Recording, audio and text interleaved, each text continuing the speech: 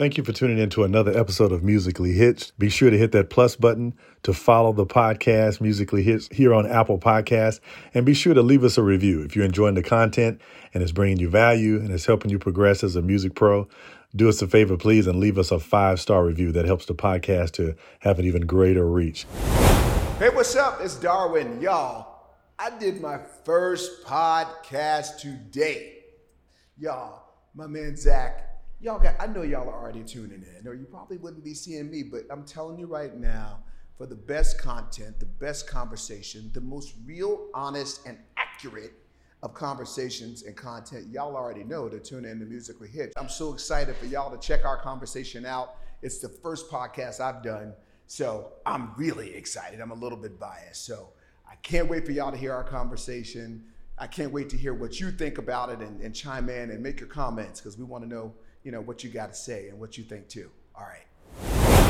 When I worked in Nashville, I worked for a company called Whistler's Music. They did it's an ad agency. Mm-hmm. Like I did the demo for Chili's, I want my baby back, baby back, baby back, baby back, baby back, baby. But I did the demo, but I did not get the spot because I'm not a bass. Okay. So, but I could sing low enough to do the demo. That was the one. And they picked up they bought that song because of my demo, but I didn't get the spot. Wow. Okay. Wow. So, but in Cincinnati, there's this restaurant called Skyline Chili. So one day I went into Whistler's. It's in Nashville. I had moved away from Cincinnati. I said, "Who's the client today?" They were like, "Oh, you're not going to know. It's some chili chain out of Cincinnati." I was like, "Are you crazy? I'm from Cincinnati. What is it?" It's only 2 chili chains there, Gold Star and Skyline. They were like, "Oh my God, it's Skyline. That's the client. They're actually coming in today to hear the idea that we want to pitch to them that you're going to sing." So the client, Skyline people came to the session where I learned the song. Crazy. Whenever you're feeling good and hungry, it's Skyline time. Gather together with friends and family. It's Skyline time. It's like an old Platters tune that. Wholesome, hearty food and a taste that's so divine. Together, at last, it's Skyline time. Man, I sang that song, and that was in 1997, and they still play it to this day. Hello, and welcome to another episode of Musically Hitched. I'm your host, Zach Reynolds Jr. We are here today with a singer's singer, an entrepreneur, a husband, a father. He's an amazing, amazing talent, creative leader. He's got a lot of stuff going on. He is the one and only Mr. Darwin Hobbs. Darwin, how you doing, man? Amazing. Thank you for those kind words. Oh, man. You have to remind me how much it is. I promise to pay for you to say that, and then I'll cash app you afterwards. But it's I'll invoice you. Oh God, no! But thank you, man. I'm so honored to be here. No, man, it's good. It's good to have you on the show. Thank you. It's long overdue. I mean, absolutely. It's not the first time we've talked, but I mean, I'm happy to hear that this is your first time sitting down. Yeah, absolutely. I was jealous. They had Rachel on here, and I'm like, oh, wait a minute. God. Wait 1 minute. Rachel, we got him. He's here. I'm here. So pay attention, watch what and listen. Take notes, because you got a story to tell, man, and it starts in Cincinnati. Absolutely. That's Born home. and raised. Born and raised. And you are one of how many? One of 6 kids. I'm the baby, as they say. Oh, God. Can you relate? I can relate. It wasn't 6 of us, but the baby is the baby. Yeah. Right? Well, now one of my oldest brother is deceased, but so I got my oldest sister, 3 older sisters, and one, everybody's older. So to say older is dumb because I'm the youngest. So I got 3 sisters and 1 brother, and then me. Yeah. Wow. So Musically Hitched, that you are. Amen. How in the world did you get hitched?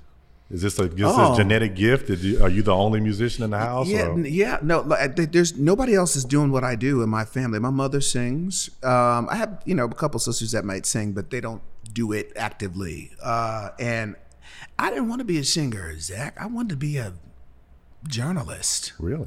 I never had aspiration or dream to be a singer. I just did not. I wanted to go to journalism school. I wanted to either be, do what you're doing, or I wanted to be, Anderson Cooper or Roland Martin, whoever. I'll say, I wanted to do journalism. Wow. Print or writing, Okay. So, but when I was in church what was I, 10 or 11? And, we went to this church and my mother made me get in the choir. She gave me a choice. She said, you can get in you can do the little junior usher board, or you can be in the choir. And I promise you, dude, I had not sang a note before that. I got in the choir and opened my mouth, and there it was. I start singing. Really? And it's so funny because they put me in the little bitty, sunbuds or whatever you call them, the little bitty kids choir.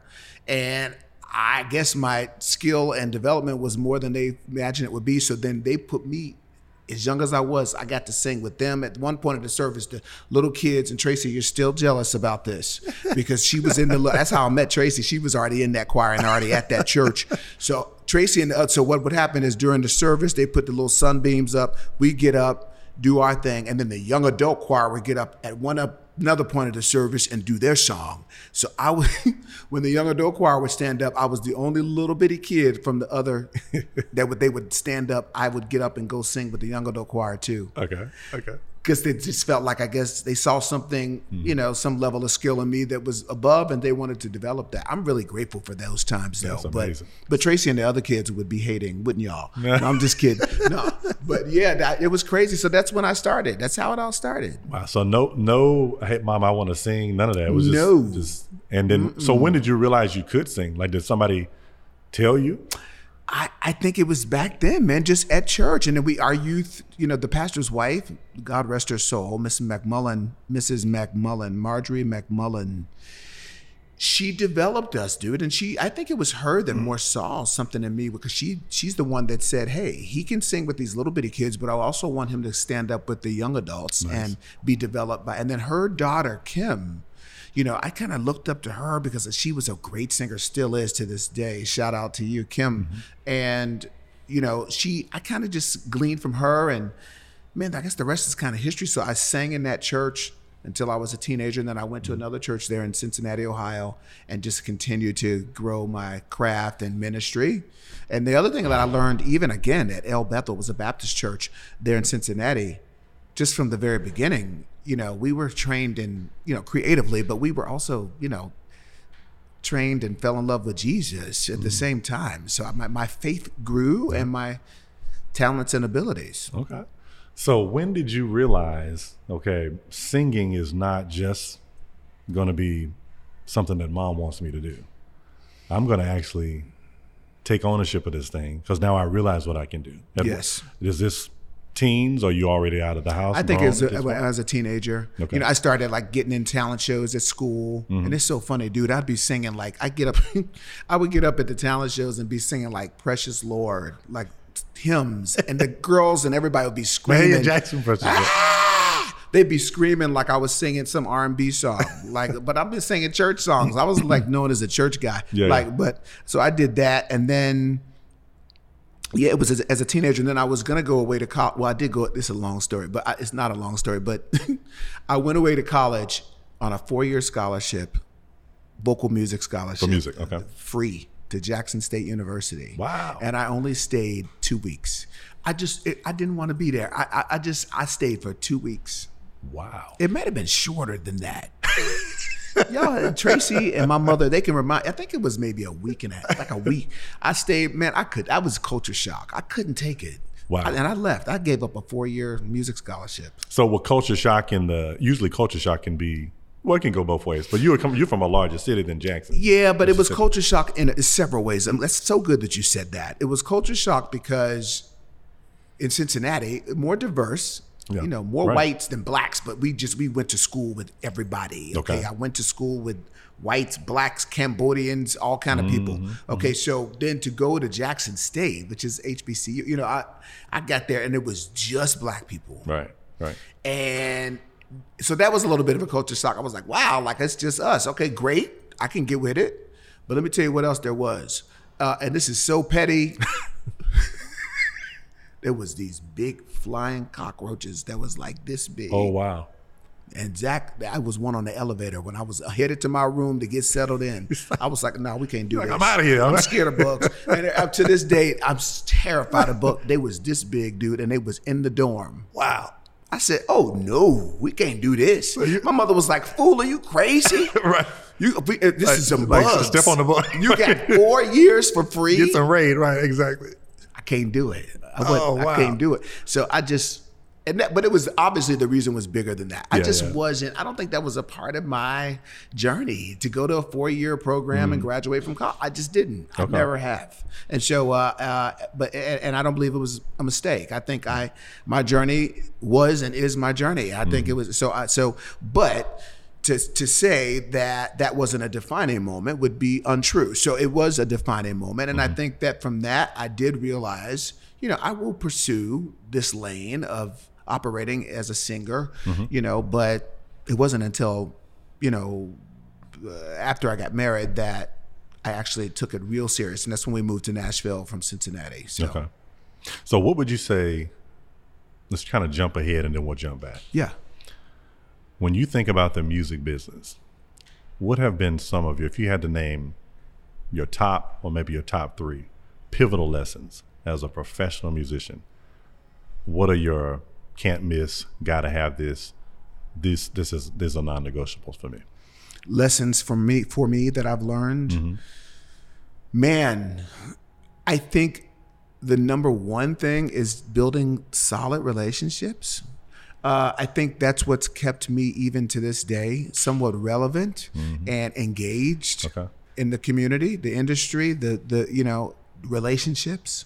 A lot of people are not real good at building relationships, not ones that last. Yeah. So I think that building the right kinds of relationships gives you longevity. And I used to pray like, God, I don't want to be here today, gone tomorrow. I would like longevity. I want to be here. There's a Bible scripture that I love that says, I think it's Proverbs 20:23. I don't know if it's 20:21.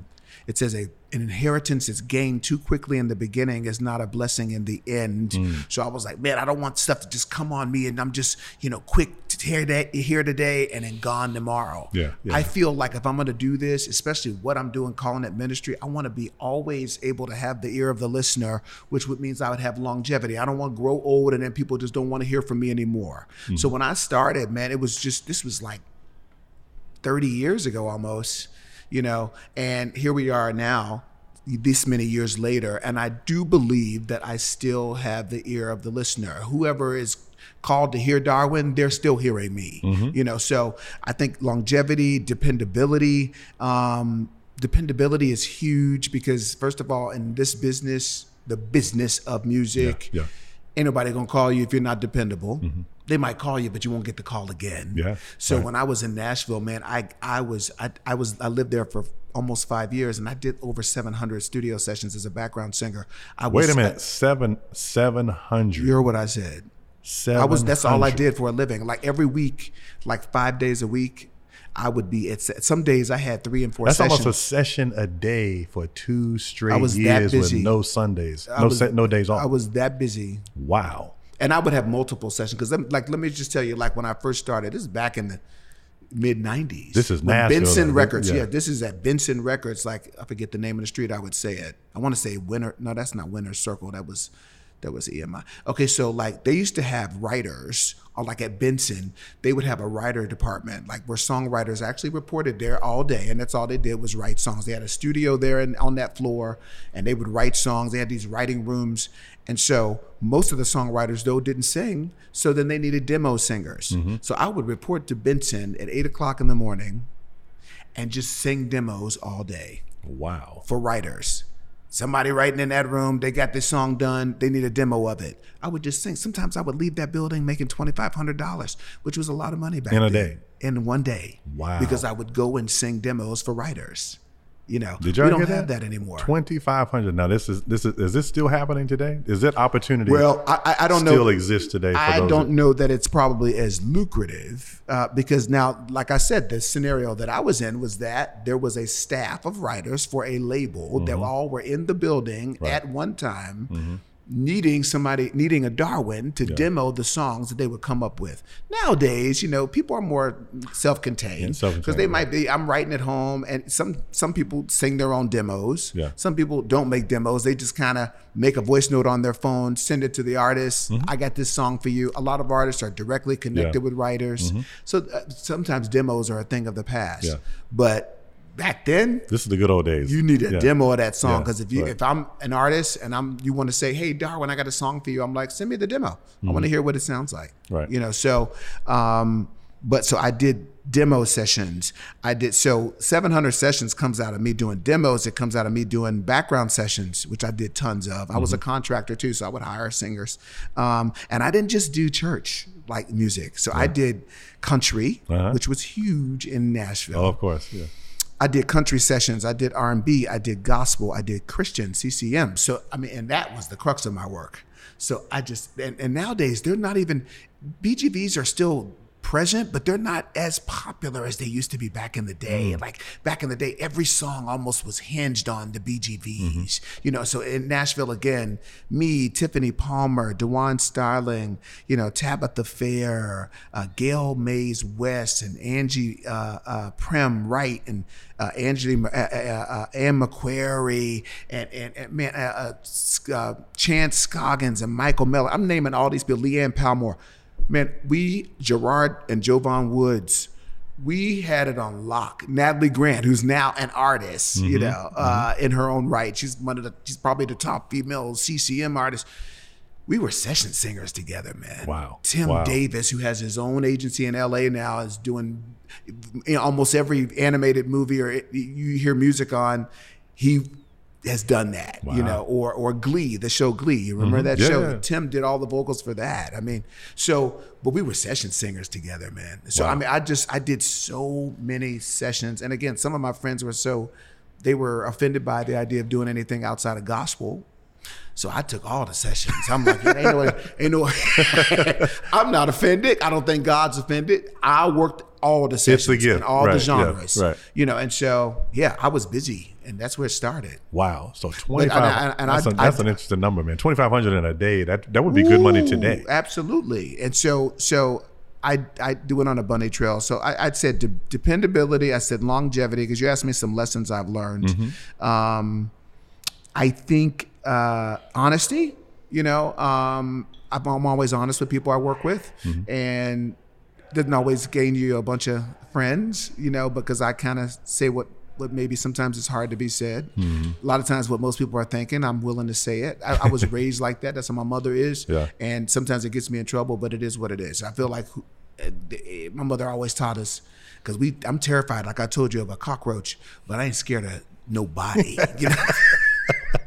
So I just don't have that fear of people.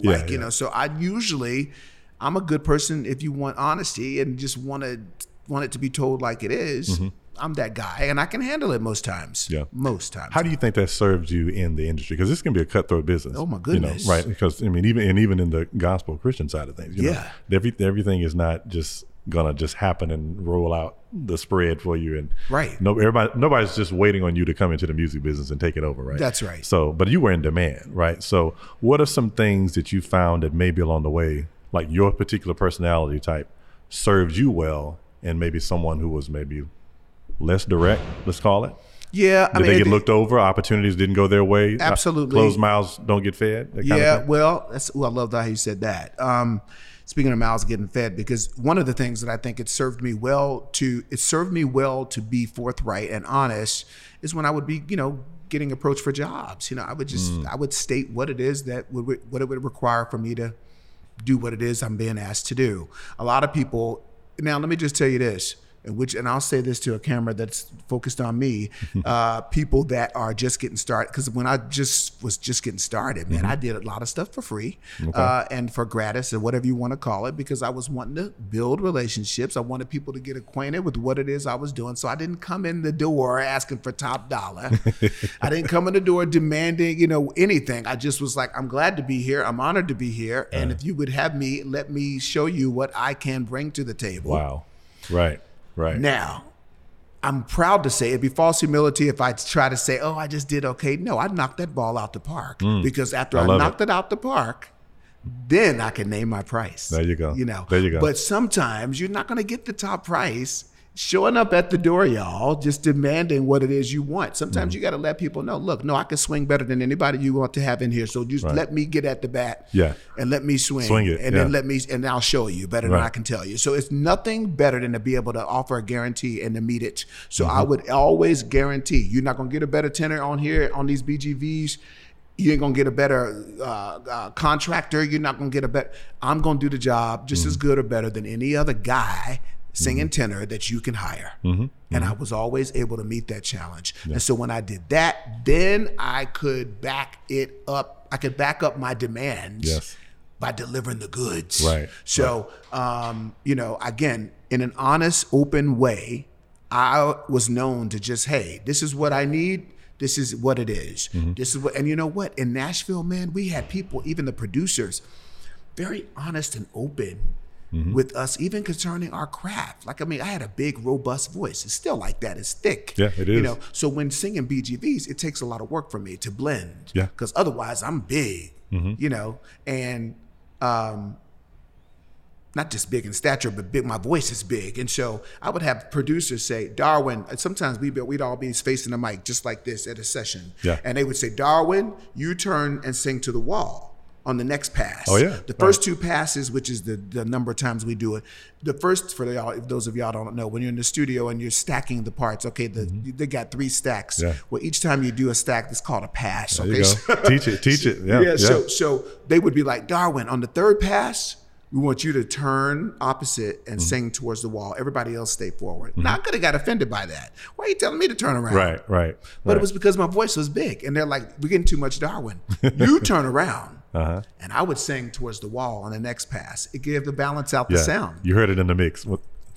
Nowadays, you can't even tell people they're singing pitchy or they're singing too loud. They get offended. I'm like, you can't put your feelings on your shoulders. Well, this goes back to what you said was relationships. We talked about relationships and we talked about longevity. Yes. Why do you think that the creative struggles with that concept?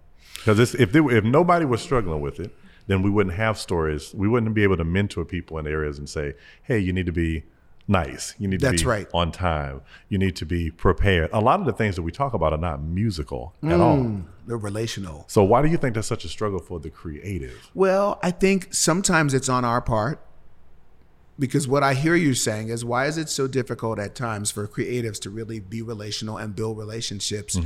I think a lot of times, because you're either being relational or you're being transactional, one of the two. And I think so many times, either we are just so after the transaction that we don't take time to build a relationship, or the people that are wanting to hire us. This is the same thing I get, like, even as a worship pastor working in churches, okay?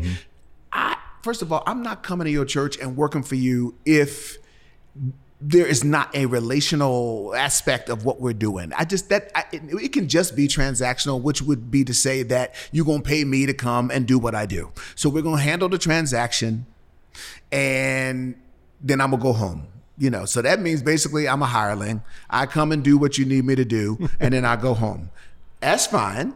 Some people report to work. They work for Coca-Cola, whoever they work in, but they ain't got nothing to do with faith. It's just a job. They go and they complete the transaction. The transaction is you come, you be a secretary, you go home, you get your paycheck, you go and you come back week after week. But in the faith circle and in people that, in jobs like I do, like as a worship pastor, I believe that it needs relationship connected to it.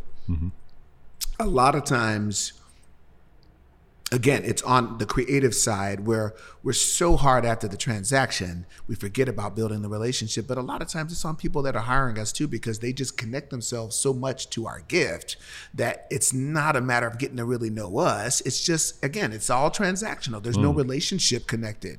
So then it's like a vicious cycle. Everybody runs through this, get that bag, and then go. And just get the bag and bounce. Nobody's taking time to build relationship. They don't take time. You and I, again, this is my first time on Musically Hitched. We've been knowing each other for years. It was because of, even if it wasn't constant, Yes. we still related to each other, which would have that's what made you want to have me come and talk to me further. You know, you could have wanted to just talk to me because I'm an artist and whatever, but we got some relationship. Okay. So, and that's not always possible and not even always necessary. So I want to be balanced with my statement because you can't have relationship with everybody. Right. Some things are just a transaction. And when I want to cook Chick-fil-A, I'm going to satisfy a transaction. I'm going in the drive-through, give me a number one, and I'm going to press my way. And that's the transaction. I'm going to give my credit card and it's done. Transactions are fine. But in certain instances, I believe that it needs to be both relational and transactional. And I think a lot of times for creatives, our gift is what sits at the center and the foundation of what's happened. So then a lot of times once you've contributed your gift, that's all people focus on and it's all we focus on. And therefore the relationship goes out the window. I just happen to be a tad bit more relational in general. That's my DNA. It's some people are more, my wife Tracy is more, she's more of an introvert. So she's not given to a lot of, being relational. Okay. I know, I don't know if you are up on the Enneagram scale, which is a personality module that lets you, Enneagram, ENNEAGRAM. Y'all should look that up and figure out what number you are on an Enneagram scale. It gives you personality types. And some people are not real relational. They're not caring about what people think about them. They're not wanting to really engage beyond the surface. I think creatives a lot of times are extroverted introverts, man. Yeah, kind of like, so, which, you got creatives that are both introvert and extroverts, but a lot of times, dude, we're so busy, like focused on, again, our craft, our gift, and what that can do for us as it pertains to completing a transaction, making money, so then sometimes it's hard for us to relate to people, but it's very important to build relationships. That's all we really have. To me, this is my opinion. Relationships are vital. They connect to the relationships directly connected to longevity. I don't think you have longevity. That's right. If you're horrible at relationships. That's right. I just don't see them ever connect. That's the truth. And so because let me tell you, the work, I haven't recorded a full album in 13 years, but I'm still engaged. I'm still relevant. I would like to think I'm still, engaged, beyond just my four walls, beyond just my family. I'm still, and I still got relationships. I still got relationships in the industry. I still got relationships in ministry.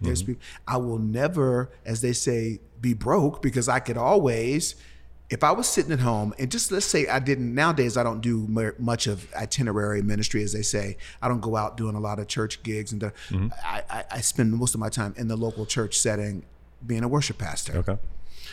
But if that were to ever go away and I felt like, man, I need to really engage, not just for spiritual reasons, but for even in a way, because my ministry for me is also a job. It's avocational and vocational. Okay. So I have a ministry or with a job to do, so it's like it both, because it provides for me financial substance. So if I were ever like not being a worship pastor, I have enough relationships where I could get on the phone today and I would call Pastor ABC and I'd say, hey, do you have need for me to come and share ministry? And then that's going to provide for me an honorarium. And so I will never be, and that's all because of relationships. Right. I got relationships with people I can call. Yeah. You burn those bridges down and you don't have many people to call now. Zach, you're preaching about burning bridges. That's a whole nother podcast. That's so good.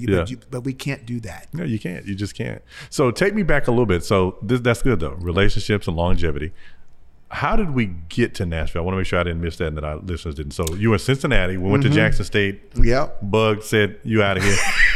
Now we're back in Cincinnati, but we end up in Nashville and we do 700 sessions. So how did we bridge the gap between Ohio and Tennessee? I went to a CeCe Winans concert in Cincinnati. And then I met her then MD, which is a guy named Roger Ryan.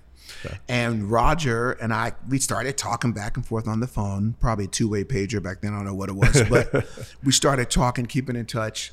And so I then started, just kind of confiding in him about, these are aspirations I have. When I went to CeCe's concert, I saw our background singers up there. I thought I could do that. I had dabbed a little bit in the background thing with a artist locally named Rodney Posey. Love you, Pastor Posey. But so he really, and Donald Lawrence, they gave me my first official background opportunity. It's the first time I traveled to do backgrounds long distance with Pastor Rodney. We went to North Carolina to record his album. What's the one song we recorded? El Shaddai, El Elyon. I was in the choir, Doctor. Adonai, we praise you and lift you high. Yeah, so, but man, no. So I did that, but then talking to Roger back and forth, long story short, Tracy and I decided I would move to Nashville just to pursue being a background singer, ultimately being an artist. But it's not ice cold. It's a connection. So absolutely, there was still see relationships. Exactly. Built with Roger Ryan, moved to Nashville. Roger was involved with a group called Veritas then, which the director was Fred Vaughn. I joined Veritas. We went to a session to do backgrounds on a guy named Michael Card. Michael Card is a guy that people don't know his name. He's a white gentleman. He wrote the song El Shaddai. It's so funny. I was just singing that. But he wrote El Shaddai, El Shaddai, El Elyon, Big hit. Adonai. Big Right. hit. So Mike Card was recording an album. We went as Veritas, the group, to sing the BGVs. He's a CCM artist, more Celtic, high church kind of artist. But Michael Card had a couple of gospel theme songs on his album. So they brought Veritas in to sing the BGVs. I went and did that. So in between, they told us to take a break as the singers to go in the break room, get you some. So then they called me into the control room. I was like, oh man, what I did is like my first session. This is my first session in Nashville. Really? I said, now they're calling me to the side. I'm probably not doing something right. And man, it was his producer, Phil Nash and Mike Card. And they were like, hey man, there's something special about you. Like, do you think we could have you stay behind after the group leaves? Wow. To kind of just try out like a little B section on this song? I was like, whoa, yes. Yeah. Man, I ended up doing 2 duets with Mike on that album. And then from that, he asked me to come join him on a tour. So I went to Ireland, Scotland, London. I did that tour with him. And that is really where it all started as a professional. That was really where, that's the first time I ever been out of the country. So I start touring with Mike Card, and the rest really is history, because then after that, I signed a record deal with EMI Gospel. So I was their first solo male artist. So take me down. That's a bag we got to get into for sure. The EMI days. So, and EMI doesn't exist. It's Motown. You can't go Gospel Google it now, but it's Motown Gospel, right? Yeah. But you can learn about. So that's amazing. So the first session turns into, in essence, a tour. As a background singer, right? And and it's funny because I say a background singer, but when I started the tour with Mike Card, it was just me. He was there singing with his guitar. Phil Nash was on the keyboards, and I was on the microphone with a shaker. Like so I was really a percussionist. Auxiliary, yeah, right. And singing and doing a shaker to cathedrals full of people in Ireland. Now let me tell you, then I would step out and do my little solo. Emmanuel, our God is with playing and singing us, and if God, and man, then people would sit there like this and just look at me like I was crazy. Okay, because I'm the only black face in the room. So I was like, wow, like they don't like what I'm doing. But after I would get done with the song, it felt like they would stand up and clap for 5 minutes. Yeah. It's just so then I start learning about culture. I was like, wow, they don't respond how we respond, because I'm thinking I am bombing, like I'm dying a horrible death. These people are looking at me like I'm crazy. But when I would get done and sing my last note, they would give me a standing ovation. They were locked in, yeah. And then I was like, okay, they don't respond the way we respond in our culture to singers that they like. They were more like hanging on every word I was saying. Yeah. Like they just consumed it differently. So I learned about culture, and man. So I toured with Mike, and then he invited me to bring some other, because he said, well, we want to bring like the same songs that Veritas did on my album. When we do this tour, we want to actually have a black choir, which is the words they use. We want to have a black choir to come on the road. So I got some of my friends, like 8 of them, from Cincinnati. And then we went on the road with Michael Card. Wow. Which is now, like, I think Wikipedia, they call it the Darwin Hobbs Choir or something. I'm like, I ain't never had no Darwin Hobbs Choir, but that's how, Wikipedia, people can put the stuff in there themselves. Right. So, but we toured with Mike. And then, like I say, the rest was history. Then I was doing like this coffee house called Jam and Java in Franklin, Tennessee. I went on one of the nights and just stood up and sang a couple songs with somebody playing, I think it was Chris Rodriguez. Somebody was playing guitar with me. And Sean Tate, this guy was there in the audience. Sean was he was working for Sparrow Records. But Sparrow Records at the time, Bill Hearn and Peter York were the presidents. They said they were planning on starting a label called EMI Gospel. Mm-hmm. Sean was going to be the marketing director for EMI Gospel. He heard me sing in a coffee house, approached me, and said, I work for Sparrow Records, but they're going to start a label called EMI Gospel. Would you come in and have a meeting with us? I think they would love to talk to you. Long story short, I went in, had a meeting with Peter York, Bill Hearn, met Sean Tate and a guy named Ken Pennell, who they were hiring Ken Pennell to lead up EMI Gospel. Mm-hmm. So they signed me to that label. And really, Ken didn't even really sign me. Bill Hearn said, Ken, we're hiring you to start EMI Gospel. And this is a guy we want you to talk to about bringing on your label when you start it. So I was the first signing, really. Actually, the first artist they released was a choir out of Toronto, Sharon Riley and Faith Corral. Then they signed me as a male artist, Montrell Darrett. They signed him. Then Smokey Norfolk and some other people came after. But yeah. So you were at a coffee house. This was a coffee shop. I was at a coffee house, man, called Jam and Java. So you did you have a routine or a regimen as an independent artist? Even you were getting the session calls. That's one stream of income. That's one opportunity. But what were you doing for yourself? Was that a gig you booked for yourself? Well, let me tell you, I was doing BGV sessions.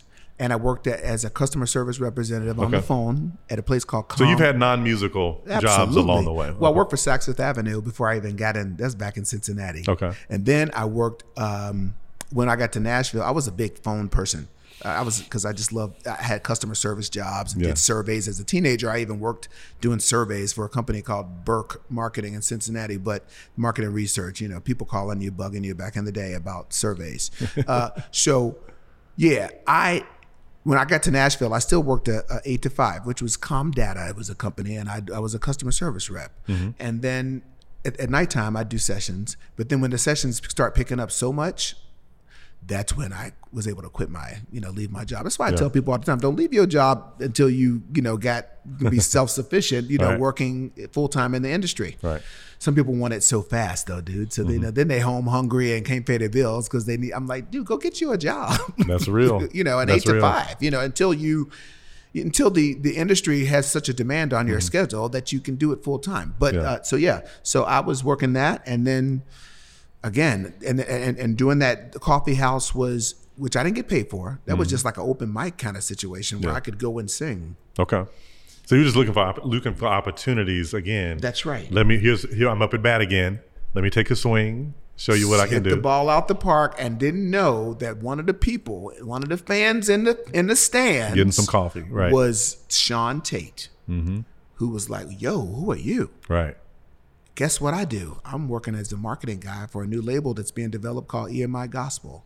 We want to talk to you. Yeah. So that's how. It was just, that's where, but nowadays, dude, I think people don't hate on like open mics and stuff. I mean, it's like, you got to show up and it doesn't pay you anything, but just go be present and show people what you can do. You don't know who's sitting there. Exactly. Right. Well, we do live in a culture where like the word exposure has over the years has turned from positive to negative. That's right, Zach. And I think, and I think that the initial intention that you had and everybody else is that you've got to be heard.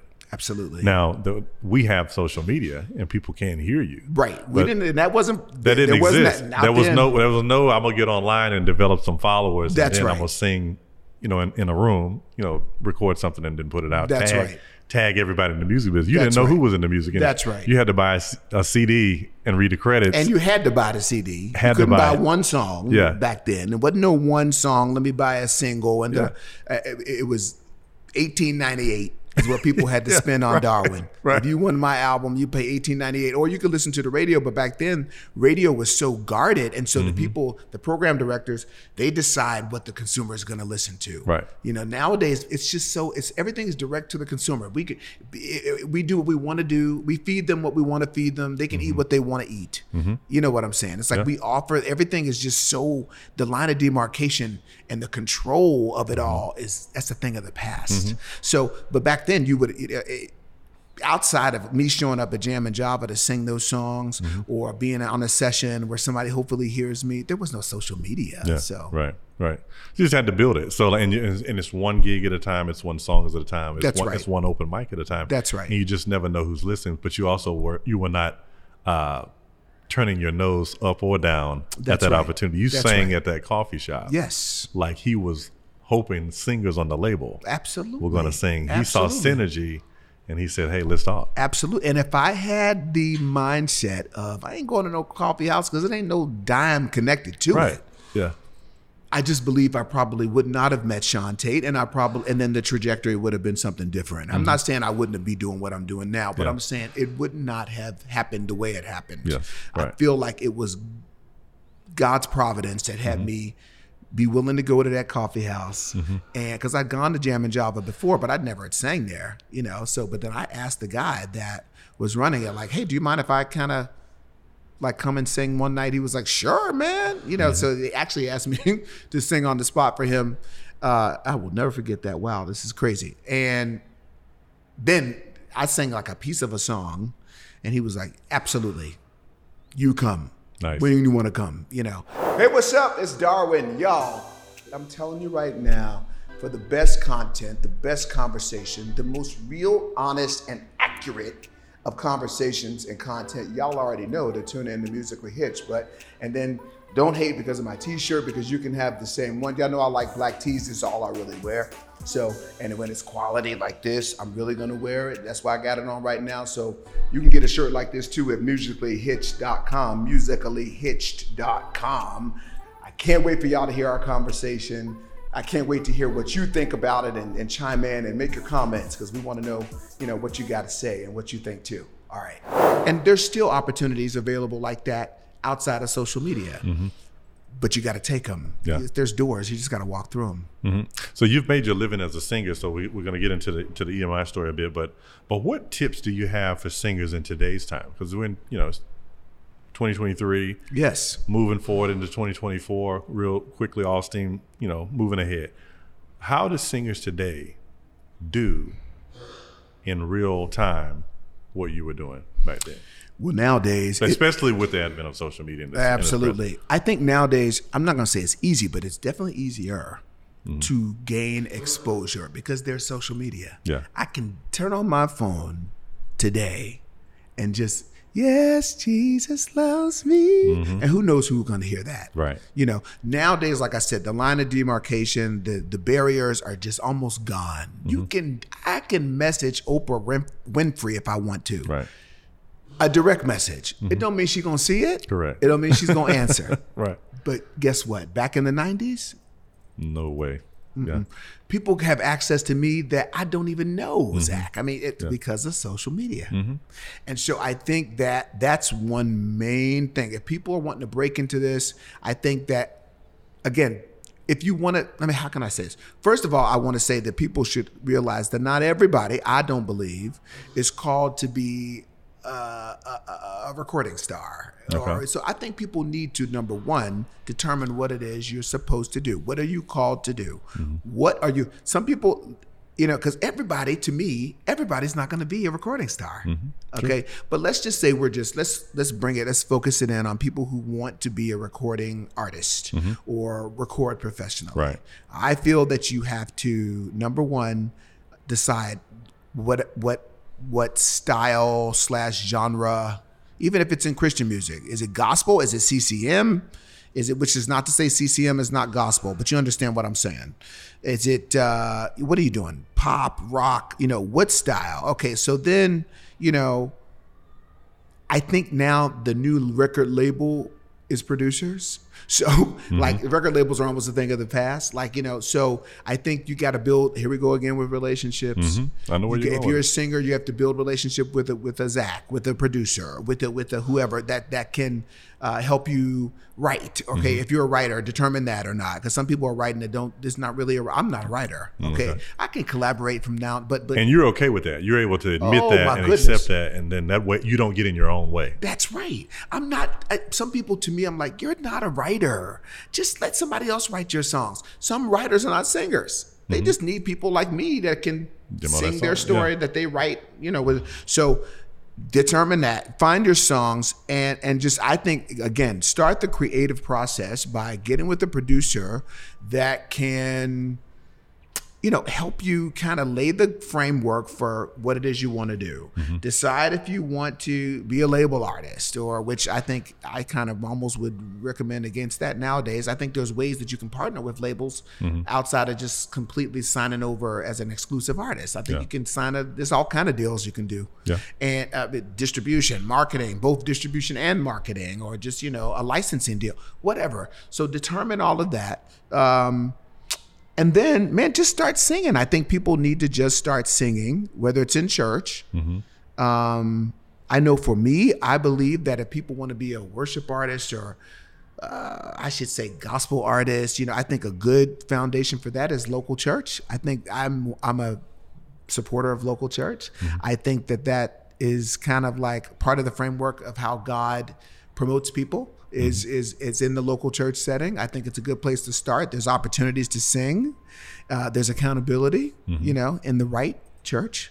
And I think that even in a local church, let's say now, like at the church where I am in New York, a Christian Cultural Center, I'm there, Israel Houghton is there, we're kind of, helping to train and develop and grow the creative community there. Okay. So somebody being at art, on our watch, it's a pretty good chance if they want to do this, then we can really help them. Okay. Israel and Darwin are not in every church though. Right. So I'm saying, I'm not going to put this out there like, oh, hey, so then everybody's joining the worship team because that's an opportunity for me to launch my career. No, because I already said earlier, not every person is called to do this, but I'm talking now to people who really feel called to do this. I think that they should, start out by, being faithful to their local setting.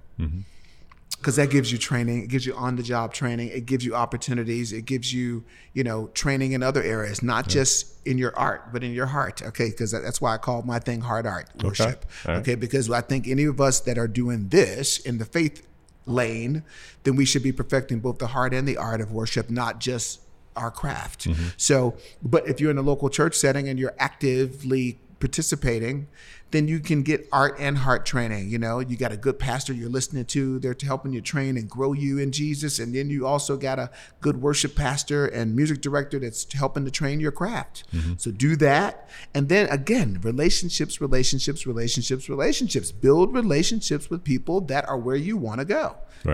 And let people disciple you. And people despise building relationships, working relationships with people. You just never know. I think all of us are like 2 degrees separated from the person who can.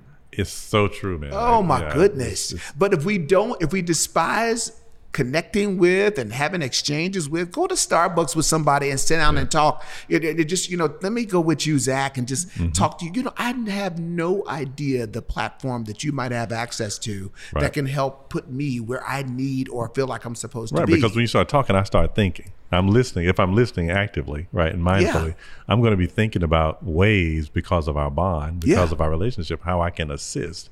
There's a natural, I believe, for humans, typically, there's a desire to kind of bring commonality. Absolutely. I don't want to be on totally different spectrums from you if I'm spending time. That's right. With you. I want to know that we have something in common. Birds of a feather flock together. Everybody's heard together. that. Exactly. But that's what you're doing. You're flocking.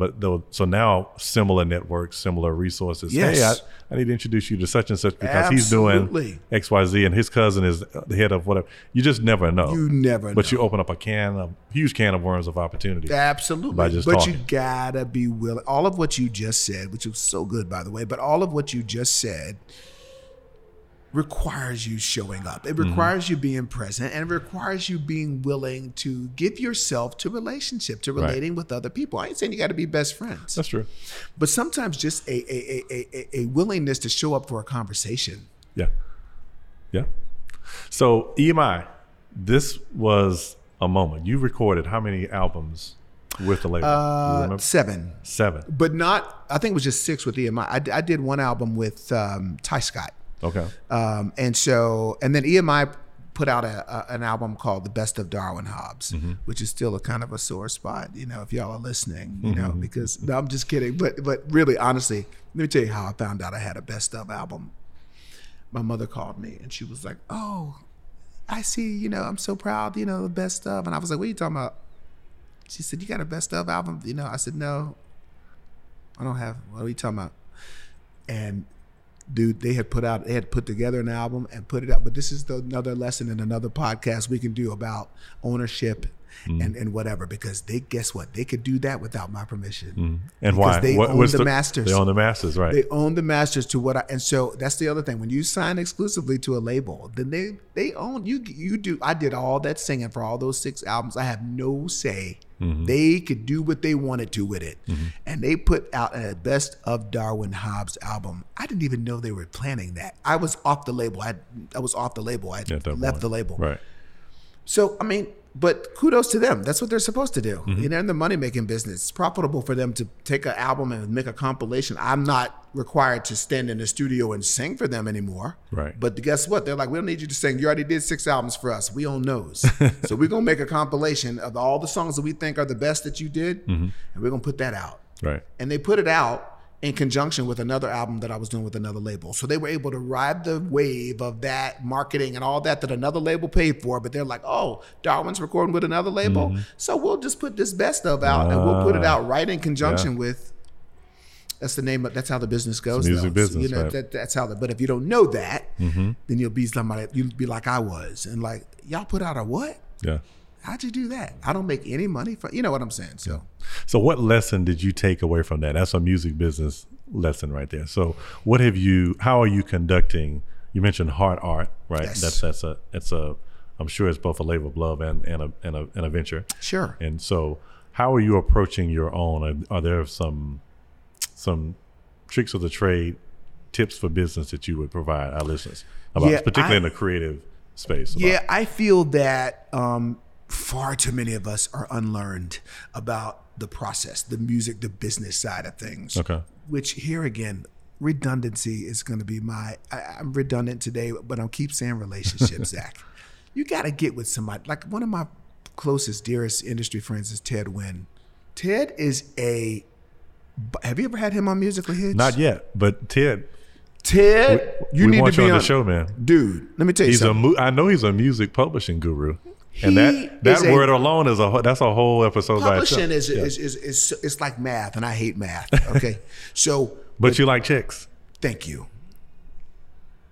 Now, Publishing Zach just brings preached, checks. y'all. They get sent an offering in because he just preached a sermon. That was hey. Let me tell you, Ted though, just to use as an example, is somebody that I'm able to call because I got a relationship. That's Ted, good. I need to know this. Yes. Tell me what this means. What do mechanical royalties mean? And so, but too many of us don't take time to learn. So I would say you gotta, but there's books out there that can train you and teach. They may not render you as knowledgeable as Ted, but they will give you the 101. But you don't want to be in a conversation with a Ted and not know what he's talking about. So that's the homework that I think that artists could do, is that they can buy a book. They can get on Blinkist now, which is almost like the Cliff Notes when we were in college and you didn't want to read the whole textbook, that it'll summarize a 500-page book in 15 minutes. Exactly. In podcast form almost, exactly. Right? So I think that if people would actually at least give themselves a chance to accept the benefit of the internet sometimes and its availability, you show up to that meeting and you sound a lot more intelligent than you do in a Ted or a Barry Gordy or a Clive Davis. That's right. I'm talking to a hole in the wall right That's here. right. You've got something to give back. Absolutely. And I think that elevates the exchange like you were talking about, but I digress. Yeah, and here's the thing. I got to say this. It really is, to me, it's difficult. I mean, the music business is very tricky, and and there's so many clauses and ins and outs of whatever. It's very. I mean, Ted is one of the people that taught me. Like, even with like getting permission, like people think, let's say if I wanted to go record, I don't know. Well, I did it with the Luther song like years ago. I recorded "So Amazing." Okay, so people think, oh my God, how did you do that? Like, he gave you permission? Well, we didn't need permission. It's already been released in the marketplace. I can record what I want to. Now I don't get paid. Right. He gets the mechanical royalty. He gets all of the bag, the writers and the publishers and everything. But I don't need permission. Now, probably if he would have tried to press us and say, I don't want you recording that song, it would have went to a court of law and he would have lost. Because that's just how it goes. Once you release something to the public, at a certain point, people can go and record it, like And then I also learned that even sharing songs via email and sharing your work like that, it's considered a public release. So then people can go and sing it and reproduce it as a cover. Now you still get the rights to it and get paid. Right. But people have this misunderstanding all the time. Like, people call me all the time, even though I didn't write He's Able, the song that I'm most popular for. Dietrich Haddon wrote that song, but people always call me like, do you mind if I use He's Able? Or do you mind if I sing He's Able? I'm like, you don't need my permission. Right. First of all, I didn't write the song. Dietrich did.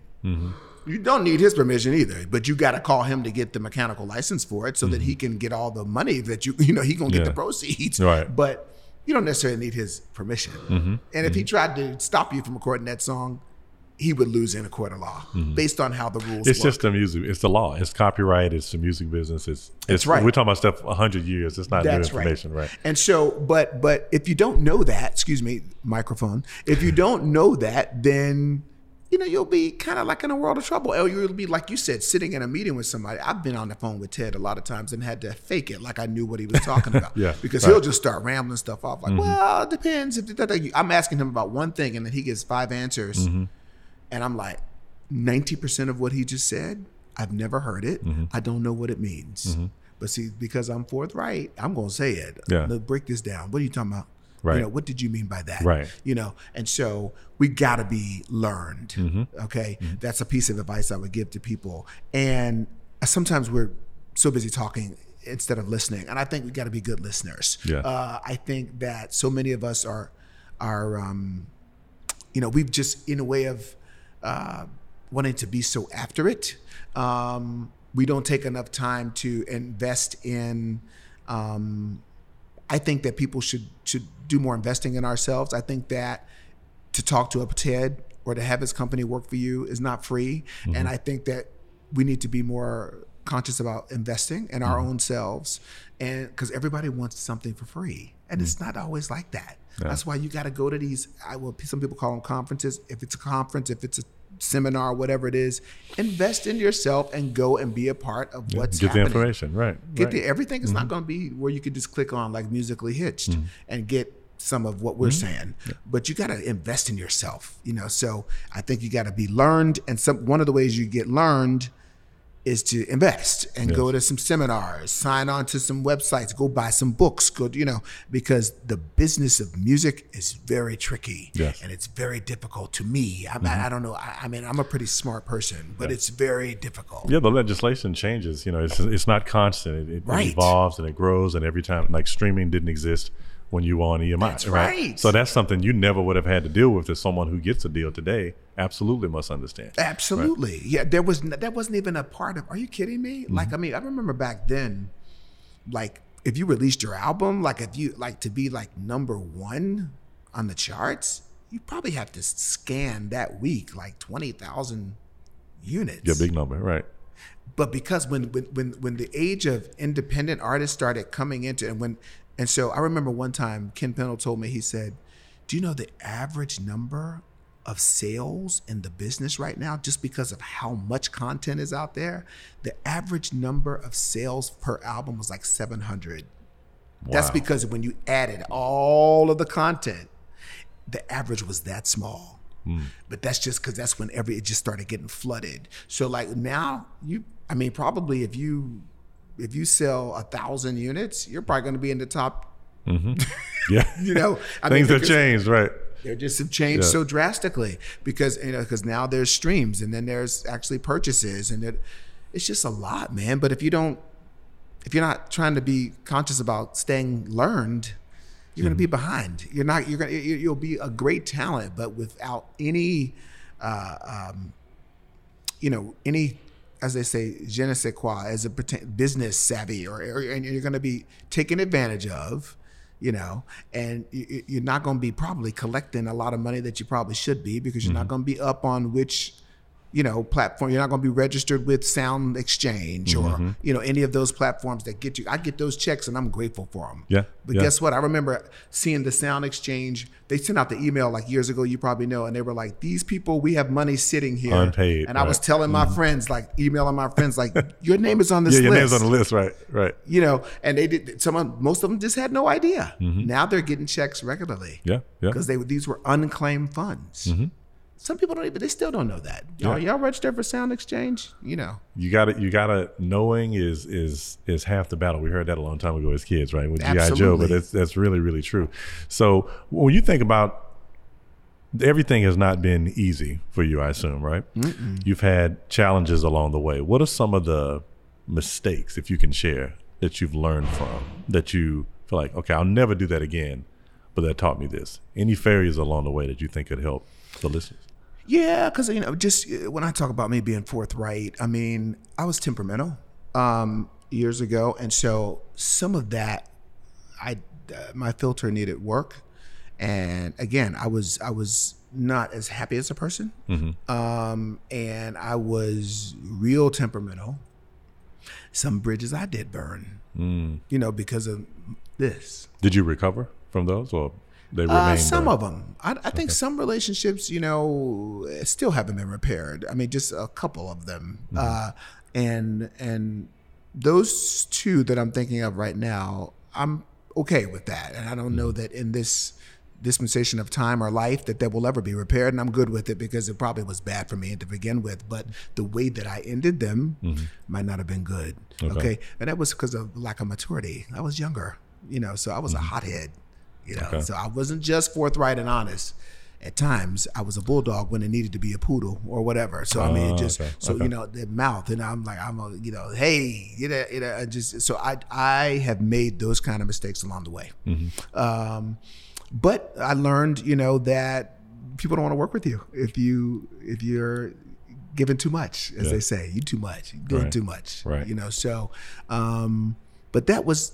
I had a lot of personal resolve and personal issues. I was sexually abused as a child. And so that was before I really came to grips with that. I went on the Oprah show in her last season and I told my story about child sex abuse. And after that, and I went to therapy and I started combing through all of that because before I really started dealing with that, then that's what people were catching. People were victims of, my own interpersonal, unresolved issues. Right. So, and then I would be on the attack mode, So that was because I was just hurting. I was a mess, and so that's the other thing. I just encourage people, just to really develop your character because so many doors can open for you. But then if your character's whack, like mine, I had some doors open and I walked through them. But then a couple of those doors, I know I can't walk through again because I know I set a match when I walked up out of there. Okay. And the match was this, but it's okay because God has redeemed that, not in maybe that field, right? But the redemption has come through other doors that God's opened and given me another chance to be better. A couple of those doors, like I said, I can't walk through those again, but it's all good because I probably shouldn't anyway. So you grew from those experiences. They weren't even those things that you may not be able to do again. You can't recreate those exact moments and do them differently, maybe like you would today. Right. But there was still a lesson that you took away from it that's impacting your now. Absolutely. And your future. Oh, absolutely, man. I mean, well, let me just chronological age. I mean, just age has helped me to grow up. I have a family and a wife, a daughter, so there's more responsibility, and that has helped to grow me. Again, personal resolve and therapy, has helped to grow me. And, just talking to people, unpacking stuff from childhood, so many people I know, especially creatives, man, we're walking around, they're just unhealed children, really, that are trying to engage in an adult process, and unhealed children trying to engage in an adult process. Oh yeah. So I mean, it's just we're doing that, and man, we just keep hitting a brick wall. We're wondering why we just keep hitting a brick wall. Man, that's but half of that stuff is your 7-year-old self hitting that brick wall as a 35-year-old. But until you resolve and get some mental health going, we don't talk enough about mental health. I don't care what nobody says, but till you get some mental health going, and then, again, as they say, your gifting can open doors where your character won't be able to keep you, so you got to develop that character. It's very important for creatives because, we have way nuts anyway. So we just are. Creatives are some crazy folks, but we so many times we're pulled on to provide peace and happiness and love for everybody else. On the weekends, when everybody else gets their time to unwind, we're the ones providing that entertainment. Right. So we don't really get a lot of times to receive on the receiving end of that. We always having to make sure y'all happy. So a lot of times we're just kind of off kilter, when it comes to mental and stuff like that. But I mean, I'm going to speak in behalf of my creatives. I'm not, just be patient with us. Yes. Because we're a piece of work sometimes. It is what it is. So talk to me about when it comes to negotiation, right? Because, to make a living as a singer, some people would say that's a little bit more challenging maybe to make a living as a keyboardist or a guitarist or a drummer or whatnot, right? A keyboard music is needed for every song. Maybe your voice is not needed for every particular song, right? Sure. What are some pointers for other, because we talked about open mics and things like that. Yes. Session work may not be as plentiful as it was in the past.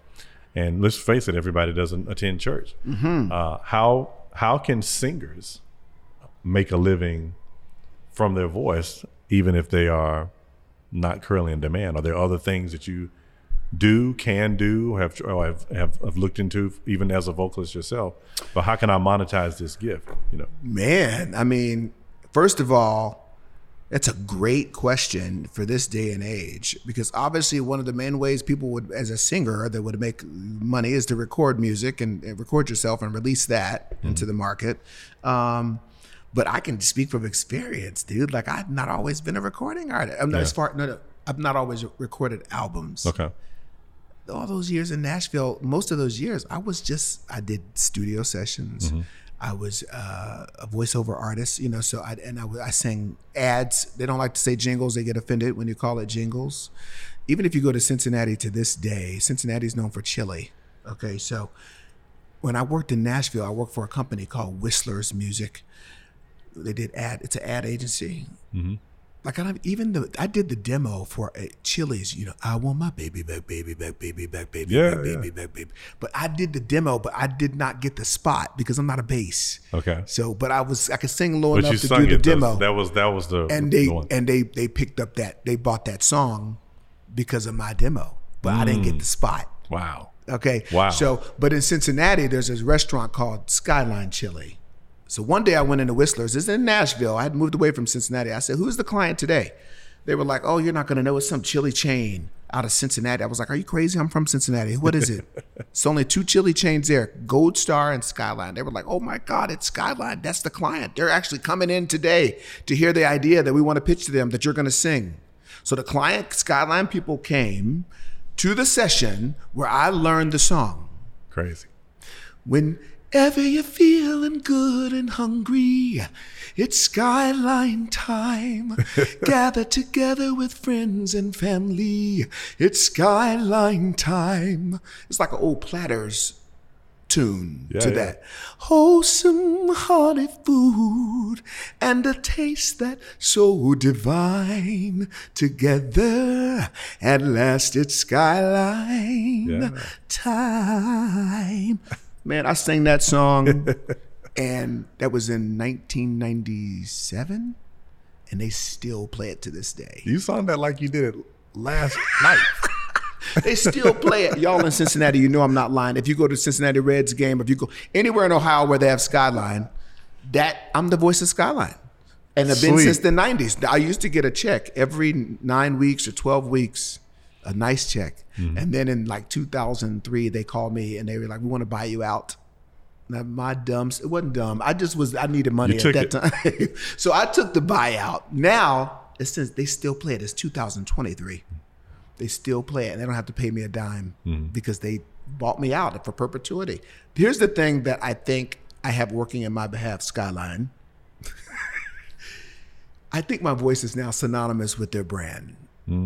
So if they ever want to change the commercial, they probably got to just look me up again because they need this. They need this voice. You need me to still sing because there's nobody. Together at last it's Skyline time. Everybody wants to hear that. They don't want to hear somebody else singing about Skyline chili. So you're still in the business. That's right. But so people can do ads. If you live in a city, that's why I tell people you got to go to the oil field for creatives. Listen, Cincinnati is not an oil. Well, I'm saying be wherever God has you to be. I'm not telling people to move up and get up and move and leave and just be reckless. So I'm saying if you're digging for oil, you need to be in an oil field. To me, the oil fields for creatives right now, some of the wells go deeper than other cities. Atlanta's a great oil field for creatives. Chicago is great for like ad work because they got a lot of ad companies there. Of course, New York, LA. I understand that Charlotte might be getting a little bit creative with what's going on. Maybe Miami, Nashville, Music City, USA. So I'm saying to me, sometimes geographic location means a lot. So, because there's opportunities. When I lived in Nashville, I would never have a dull moment. Every day I could work a session if I wanted to. But in Atlanta, even the session work here is not as plenteous as it might be in another, Now Atlanta's, it's becoming a hotbed for some BGVs and especially now though for actors and actresses, because it's like the little South Hollywood now, with all the movie lots and stuff like that. But man, session work, ad work, working for churches, because a lot of churches pay their worship team now. Yeah, especially here, right? Absolutely. The Bible Belt, right? And of course, like I said, if you're called to record music, then you would do that. But, that's a good question, Zach, because really, honestly, it's not, it's hard to make money as a singer now because even as an artist, music is free now, basically. Yeah. So, even if you're like going to call yourself, that's why I tell people if you're calling yourself a praise and worship, I'll look at you, a praise and worship artist, or you're doing, faith-based music, then make sure the music you record is something that a church is going to want to invite you in to do because so many people release music that they call faith-based and it just doesn't find its way to being palatable to a corporate setting. Yeah. So then you got a whole album full of music that's slamming now. I might get on the treadmill to it. I might work out to it. I might want to ride in my car and listen, but is Pastor Johnson going to invite you in to sing the music? Because that's, in a practical sense, that's how you make money. Yes, right. So you got to be mindful of that. People are not practical in their decisions, even when they record sometimes. They record music as a gospel singer that's not going to land them in front of the consumer, where's the consumer for gospel most times? Sitting in church. I know there's people that don't, because it's online church now and people stream and whatever. But I'm still saying, record the music that's going to land in the laps of the consumer so know who your consumer base is. Record that for those people, So when I record music, I'm hoping that, and it has worked for me so far so good, that when I release the music, I need for churches to want to have me in. So I can sing it. That's my, what I'm saying? Otherwise, this is going to be, I'm going to be at the crib. Yeah, exactly. You know what I'm saying? So I think that's, but man, making money, like if you're in music nowadays, to me, you ain't doing it because it's lucrative, unless you're somebody who has the potential to have a lot of live performances, or unless you're a writer, but other than that, or unless you are a viable enough option to tour, which is, touring is kind of picking up nowadays, but depending on who. You better have a real good following that's going to show up, buy a ticket for you, and and come see you. Yeah. So as we get closer to the end, I want to ask you something. You've got two special ladies in your life. See, that just automatically brought a smile. It did. I saw it, man. You lit up the whole room. Oh, my goodness. You've got wife, beautiful daughter. Yes. How do you balance being a businessman, creative, while keeping home happy? Oh, geez. That's a loaded question. But I've got a lot of practice by now. You know, man, I just believe that really goes back to even being mindful of people also are not cognizant enough of who it is they're partnering with, even for life, you know, and being honest and open about what your trajectory has been, what it is and what it will be, even when you are getting married or whatever. Now, Tracy and I are a little bit different, abnormal. We've been best friends since 5th grade. We've been married for 30 years. Was Tracy aware of your musical dream? Did she accept it, or did she know it? Did she sign up for it, if you will? She definitely signed up for it. Okay. And so hasn't always been easy for her to walk that walk, you know, because then I'm gone, especially earlier, because when I was earlier in my career, I was always gone. I was on tours. I was, you know, whatever. So that's a lot of away time. Then we didn't have Bethany then. So then she's home by herself, you know. She's always worked outside the home. So she did have work to kind of as a distractor for her, but for the most part, it's still hard. I don't care what you do. So you have to really, really, really be cognizant and be intentional about building a real solid foundation for your home space and your home and your relationship with your marriage or your partner, whoever it is. So, I mean, this ain't marriage counseling, but it is what it is. I mean, it really takes a great deal of intention. And understanding and honesty about what it is I'm called to do and what that's going to require of my time and my schedule. And there's just a huge amount of understanding that Tracy and I have, per se. A lot of that understanding comes from years and years. Like I said, we've been best friends since 5th grade. She's known me before she just has been there, okay? Yeah. Married for 30 years. So, I mean, we just have a lot of experience under our belt. But even somebody that doesn't, I don't care if you've been married for 3 years or 3 months, still needs to be a very open, honest dialogue about what it is I'm called to do. And then to balance that, dude, like even for me, just in a practical sense, like when I'm home, I'm home. Like I draw some boundaries with Tracy has something called, which, you know, I'm probably spilling the beans because I told her this needs to be copywritten, but she calls it loading. She says, all right, we're all loading. She says, for me, Bethany, she and Bethany and myself, we're all going to load from 7 to 8. Loading is an acronym she came up with, which is life off of and away from devices. Okay. LOAD. So she says, we need to load. Okay. That means we're going to live off of and away from these devices, our phones, our tablet. So we already know. Tracy, Bethany will come in. Mommy says, time to load. Yes. So then we put our phones away, our devices away, you know, and that's just, and she as a keeper of the home and as a caregiver, she can tell when the electronics we've gotten off balance. So then she'll say, you can come off of those. You know, so that's one of the ways that we maintain a balance and she helps me keep a balance, you know. Now, I know some people might say, oh man, you're the man of the house. How's your wife going to tell you? No, that's the first mistake you're making because it has to be a team effort. And so you do what works for you. And as for me and my house, you do what works. I'm not saying everybody has to do loading or do what works for you, but I'm saying as a general rule, and I got 30 years in, so you might want to listen, you know, you have to maintain a balance of when you're home, then shut everything else kind of off. You know, when you're home, be home. You know, and so that works for us. I mean, you know, when it's just we're very cognizant and intentional about being in the now and our now, you know, and really being present and not absent in the moment. So it takes a lot for creatives, especially. We're so easily distracted. When I was growing up, they didn't have ADD. They just beat your tail and say, you sit yourself down somewhere and couldn't pay attention. That's what you know, there wasn't all this medicine and, you know, ADD, you know, which I wholeheartedly support, you know, mental health and people that are struggling with ADD, but we didn't have that luxury, we just didn't even have that information back then. They just didn't call it that. They just say you bad or they put you in a special ed class or whatever. But, A lot of creatives, though, I think suffer with ADD, where our attention is the general public now is, to me, attention deficit. But yeah, man, I just think we need to be in the moment, be very present. But that takes a high level of intention. Again, off of devices and just scheduling time and not breaking those commitments that you make with your family.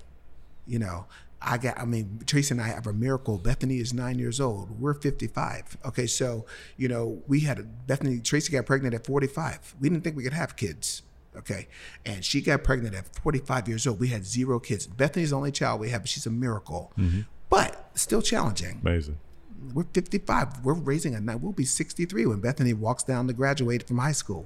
You know, so it takes a high level of patience, high level of planning for me. That's why I don't travel as much. I'm like, I didn't wait to get this miracle of a child and then be an absentee father. I'm not doing that. Right. So a lot of stuff I turn down because I just cannot do it. Yeah. This is me though. So, I mean, it just depends on where in life you are, you know, what age are you? What are you supposed to be? Now, I know for me, 90% of what I'm called to do is at the local church setting.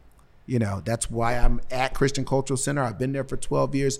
That's what I'd spend 90% of my time is to train and develop people in the local church. I'm not called to be out on some tours and doing all of that. I did that back in the day. Now I know what it is. I have focus. So it takes a great deal of focus and being committed to that. So, I mean, that's what I'm supposed to do. That doesn't render me imbalanced. It doesn't render me gone too much. I do it, and then I have a level of consciousness about what it requires for me to be present and accounted for in my home, in my marriage. And anything that's going to take me outside of that balance, I don't do it. Yeah, that's good. That's good. I want to switch it up just for a little bit before we transition. Ask you some questions, just kind of see where your headspace is. Oh, okay. So, a little trivia thing that we do from time to time with different guests. Beach or mountains? Oh, mountains. Why? Well, I don't, and it's funny you ask that because I'm a swimmer, but I don't like to swim in beaches because I'm scared of I'm not going to step on no jellyfish. I'm not going to swim with nothing that ain't human. So I said mountains because I don't like beaches. Gotcha. $5,000 a month for life, royalties, or a lump sum of $20 million? Oh, I'm taking $20 million. Why? I take $20 million because I feel that I can do more with it sooner. Because who knows how long I have left on the earth. I want the $20 million because I feel like I can do more faster. I don't want to have to wait for, what was it, the other amount you said? You said like $5,000 a month. Residually. No. $20 million up front. No, I want $20 million. I'm going to be able to invest it into means that I think could render more than $5,000 a month. I'm going to be able to do it more exponentially, like faster, and I'll take the $20 million. You're a journalist. Oprah, Barbara Walters. One's your mentee, or mentor, I should say. You're a mentee of one. Oprah, Barbara Walters. I would probably say Barbara Walters. I think I know why you would say Barbara Walters. because you're a straight shooter. But not saying Oprah's not, but just Barbara Walters had a brand around it. I would say Barbara Walters because she asked the hard questions. Oprah asks hard questions too. I also say Barbara Walters because of the breadth of people that she's spoken to. Oprah has spoken to a lot of people too, so those are two good choices. But I'm going to say Barbara because, I mean, she's spoken to everybody. She's interviewed everybody. And I like how pointed she is. Like, she's going to ask the hard questions, man. She was a legend. What? Dining at home or eating out? Definitely dining at home. Did you cook? I cook. So, is that why? Absolutely. Okay. Because we cook. I know, well, Tracy cooks too, but I like to cook. And because I'm a homebody, I like to be at home because of being so over the years historically, and even now still having to go travel twice a month, I'm always going to take the opportunity to be at home. Plus we can cook. So, and I feel like it's in a prideful, petty way. You know, I feel like my food tastes better than yours. So, and you can look at me and tell I can eat some food. So I know what tastes good. And restaurants are cool, but nah, dude, we can we know how to fix our own food and make it taste how it's supposed to taste. So, yeah. On this side of things, if you had to do it again, would you choose creative career or something more dull normal, as they said in the Millionaire Mind? I would definitely choose normal. I would not be in the creative lane. Even now, I'm going to look in the camera and say this. I would like to have a position, maybe just as a staff writer or some kind of like, just if you're in journalism and you think, because Zach's I'm trying to talk him into producing a podcast for me. God help us. And so, so I'm saying, no, if I had to do it all over, definitely I would not choose a creative lane. I would be able to be my creative self when I wanted to be it, but I would not have my financial substance, my income connected to a creative lane. Not in this. No, I would not do that. In today's world, right? When you did it, it was different. Absolutely. Because we don't want the listeners to get confused. That's right. We're not talking you about trying to talk you out of being musically hits as much as you're saying. Absolutely. Know where you are. Know what season it is, right? Yeah, I would probably even thinking about the title of your show, Musically Hitched. I would be hitched as an A&R person at a label or work under the roof in a more 8 to 5 capacity than I would be on the creative side of it. Gotcha. That's all creative. You know what I'm saying? It's all creative, but I would function differently than what I do now. I wouldn't be an artist. Yeah, I got you. Fair enough. Yeah. So this has been amazing. Oh man, I love it. Tons of nuggets, tons of wisdom. I love the context around relationships and longevity and the correlation, because I really don't believe that you can have. I don't believe you can have relationships and not have longevity, and I certainly believe you can't have longevity if you don't have. That's right. Relationships. They're right. two peas in a pod. They definitely connect. So, and I think you've done that. Celebrate your accomplishments. Congratulations. Thank you in advance. Depending on when you watch this or catch this, he may have his star. On the sidewalk somewhere in Cincinnati. In case you tour in the city and visit around. That's right. So, but I would say long overdue. Thank you. But maybe even right on time. Great guy. Much success to you. And Thank you. Don't know what your future endeavors are, but I know you got some things up your sleeve, and you can share those as we close if you want. I again, it's been so many years since I recorded an album, but it's time. It's time for it to do that again, but it's I do it with a different goal, okay? Because like I said, I'm at the local church level, and I'm spending 90% of my time at the local church with local church creatives. Okay. So I do want to record an album called Set List, and I call it Set List because it's very pointed and it's very focused on music that we could do in the local church setting. So I want 10 songs that people can load into their Planning Center online app, and they can use those songs without any question. Nice.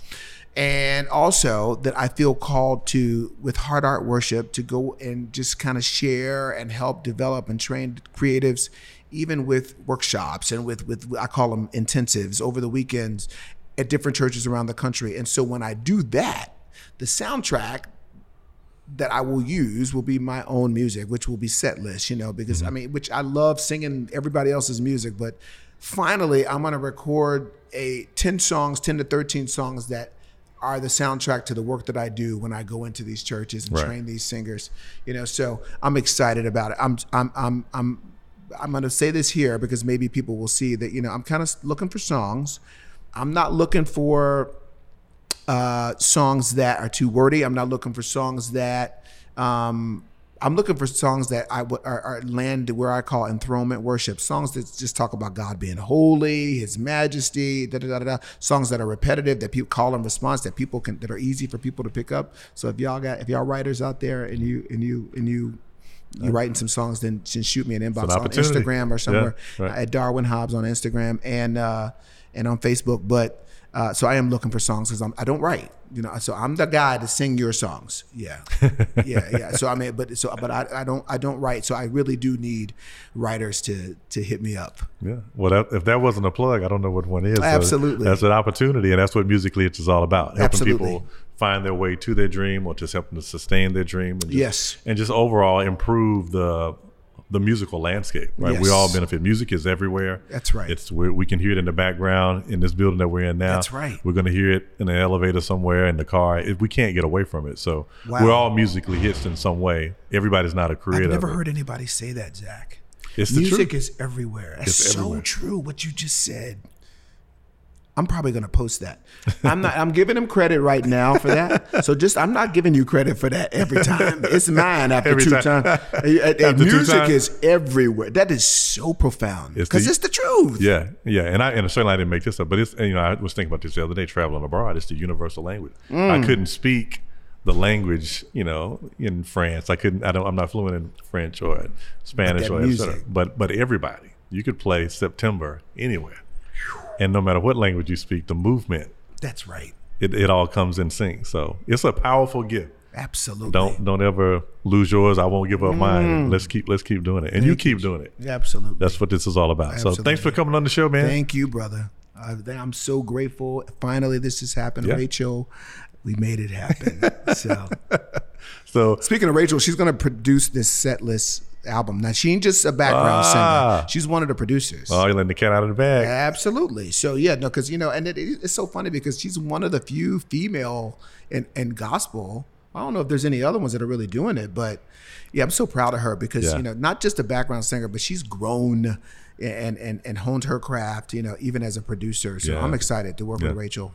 Appreciate you, man. Good to have you on the show again. Thank you. People can find you again before we go. How can they find you online? I'm on if they don't already Instagram follow tons, at Darwin Hobbs. Now, y'all, in my Instagram, I like to crack up and laugh and joke, and so most of my posts are just crazy clips that y'all all send me and inbox me, and I love it. So keep them coming. But I'm on Instagram, tons, and Facebook. Not as much, but my niece tells me, Uncle Darwin, Facebook is for old people. I'm like, whatever, So I mean, that's what she says. So, but I'm on Facebook, but Instagram mostly. I'm not on Snapchat and TikTok yet. But everybody, again, these young people around me, they're like, you need a Snapchat, you need TikTok, and so not yet, but Instagram, I'm there every day. You're there. At Darwin Hobbs, and you don't have to get permission to follow. You just follow. So yeah. Well, again, my pleasure to have you on the show, man. Ladies and gentlemen, singer extraordinaire. He's a husband. He's a father. He's an executive. He's a businessman. He's doing a lot of things, and we're proud to say that you're now a Musically Hitched alumni. Your first podcast is in the bag. Absolutely. I want to. Is there a way to come back? Is that? Do you ever have people on more? Oh, than of once? course. Yeah. Man, Good. Absolutely, man. I just want to come back and have a more with our conversation was focused, but I just want to come back because I just love talking to you. So just figure out something that I can come back and be a part. I don't care if it's with other people. Just I want to come back. We're gonna make it happen. We're gonna make it happen, man. All right. My pleasure. Appreciate you. Stay locked in. Musically His. Don't forget to follow us on all social platforms. You can definitely do us a favor, huge favor that helps us out. Hit that plus button on Apple Podcasts. That helps the podcast to grow and reach more people. If you're a YouTube person, hit that subscribe button. That way you miss no episodes. All the notifications will come right to your inbox. We look forward to continuing to bring great content just like this to you consistently. Stay locked in. We'll see you next time.